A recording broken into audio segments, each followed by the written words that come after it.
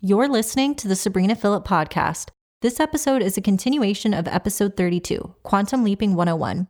For Quantum Leaping 102, we are going even deeper on how to keep quantum leaping after you start seeing results so you can normalize and expand on your success. Keep listening.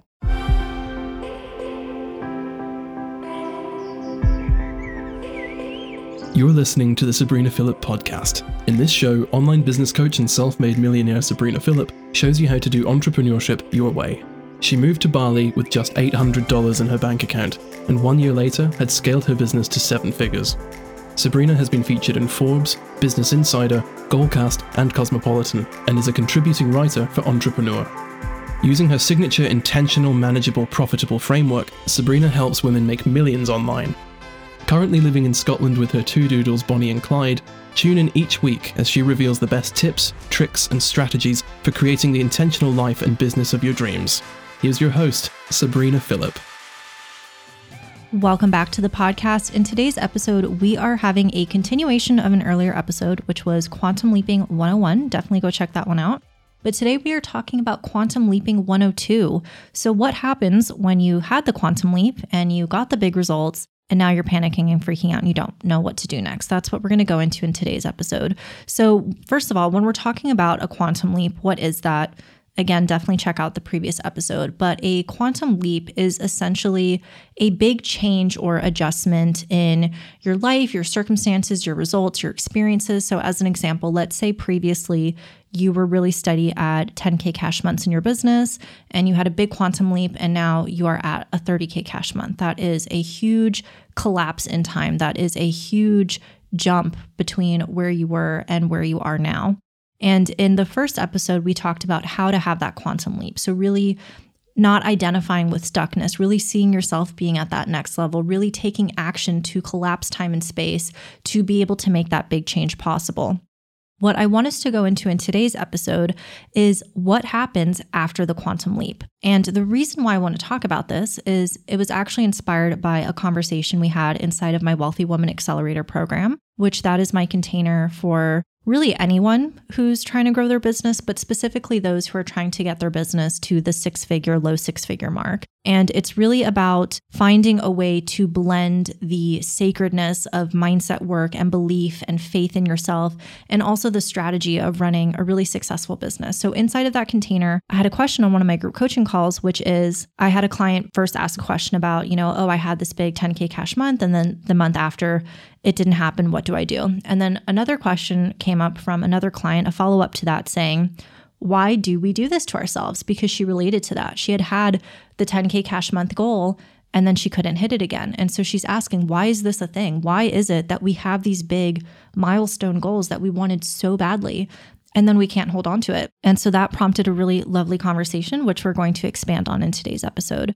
So the first thing that I want to talk about, which is really the core of what I shared with my clients in that moment, is that when you hit a big milestone goal, that could be a $10,000 month in your business, that could be a $100,000 month in your business, that could be a sold out launch, it could be selling your new package at your higher rate, whatever that might be. When you hit that next level, what often happens is rather than saying, oh my gosh, I did it, we find a way to turn it into a fluke. So we don't give ourselves credit for doing the work. We don't acknowledge the quantum leap. We don't celebrate the win. We instead find a way to minimize it. So maybe it only worked because we had a reel go viral, or maybe it only worked because at that time of the year, more people are buying than at other times of the year. Or, maybe it was, it was just a bunch of painful, so obviously I can't do it again. So we find a way to turn this into a fluke rather than acknowledging the win and the success that we've had. So you can't do that to yourself. When you hit the milestone goal,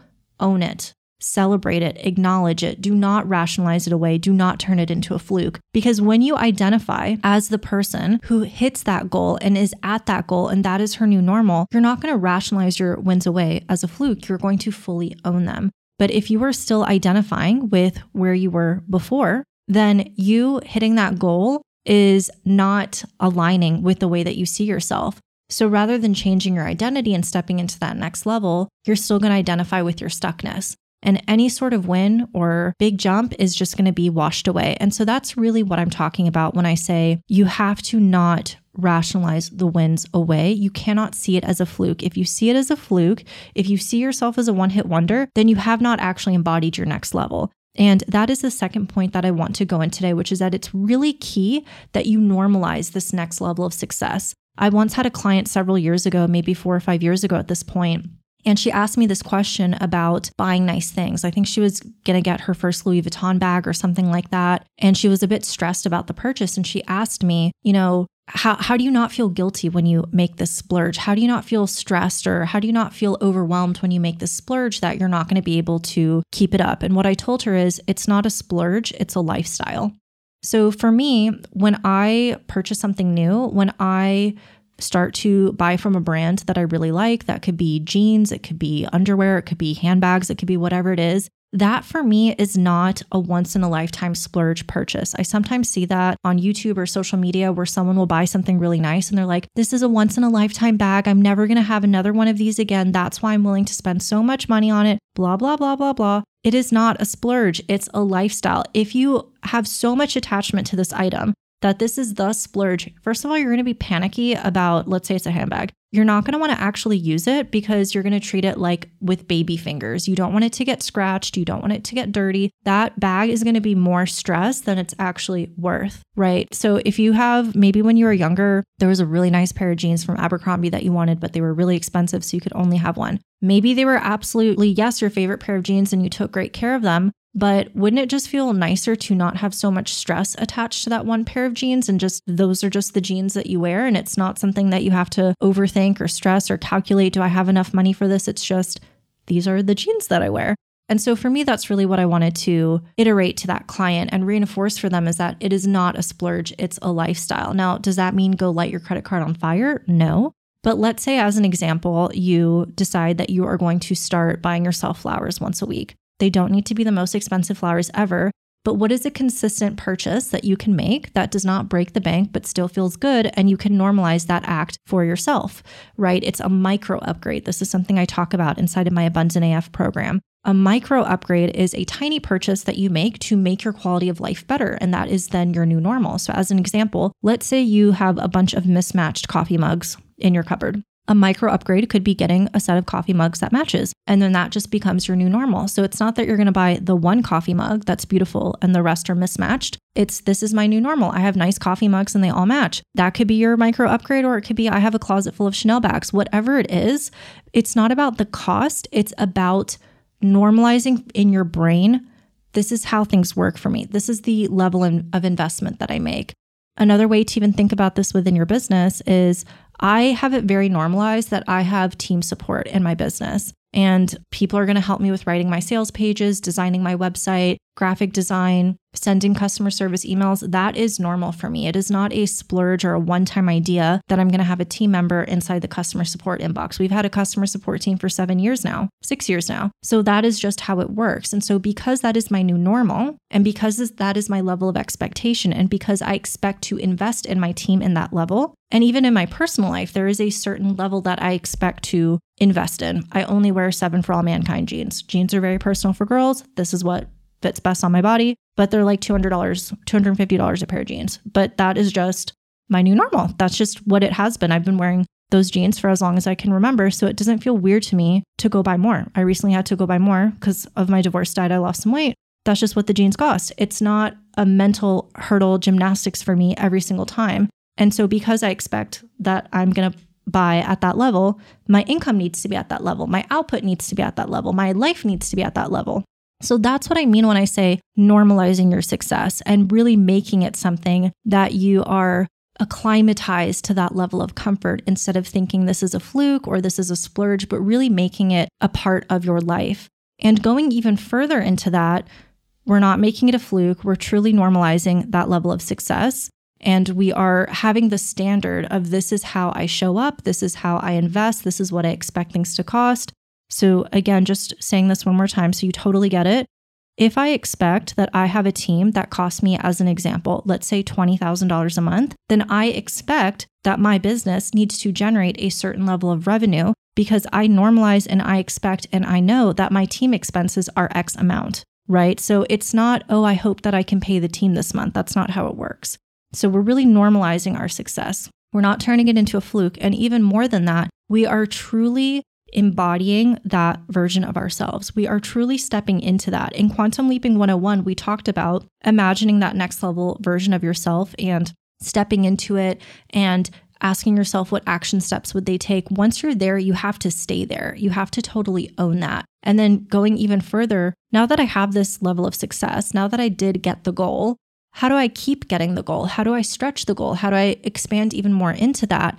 And how can I feel fully safe at this level? Now, the kind of interesting paradox of life is that as soon as you get to your next level, as soon as you kind of shed that previous skin, the current skin is too small and it's time to shed again, right? A snake, once it sheds its skin, it will never fit again into that. It just is too small. It's on the ground. It needs to keep moving. And so likewise, once you shed that skin of that previous level, do not try and squeeze your way back into it. You have to keep moving. You have to keep looking forward. And what I think is really beautiful here is if you can get a very clear vision and picture for your life, we get what we believe we can have. If you believe that the most that you can have is you are going to make $60,000 a year and you are going to be working 50 hours a week and you are going to have 11 days vacation, which is what I believe most Americans take on average. I'm not sure what it is in other countries.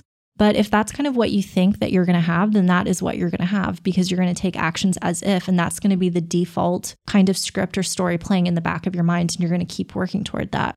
So once you do hit that new level of success, be very careful not to look back at previous versions of your life. You have to make a very strong vision of, now that I'm here, where am I going next? And what do I see for myself? And now that this is my new normal, how am I going to engage with life? How am I going to responsibly manage my finances? How am I going to lead my team? How am I going to continue to expand my community? It's when you start to really build into that next level version of yourself and have a very clear vision for your life, where if you can see it in your mind, you can hold it in your hands. That, I think, is where the real magic comes when we're talking about Quantum Leaping 102, which is, what do I do after I get the quantum leap? You do not rationalize it away. You make it your new normal and you set a bigger vision and you keep going. And it's that constant stretching and that constant quantum leaping and that constant evolution that is going to give you an amazing life in business. And one thing I've also learned is that in life, there are quantum leaps, but oftentimes they're unconscious. There are moments where everything changes, where you have a whole new life 6 months from now, and you don't even know how that happened. Maybe that could be because you got married. Maybe it could be because you went off to college or you started a new job or you moved to another city. You know, sometimes these aren't even conscious choices. It's just that we see a fork in the road that we take and then everything is the same. What I want you to do with these mindset exercises and this work is to very consciously choose what is your next step. Instead of being kind of guided by life, you are the one who is in the driver's seat.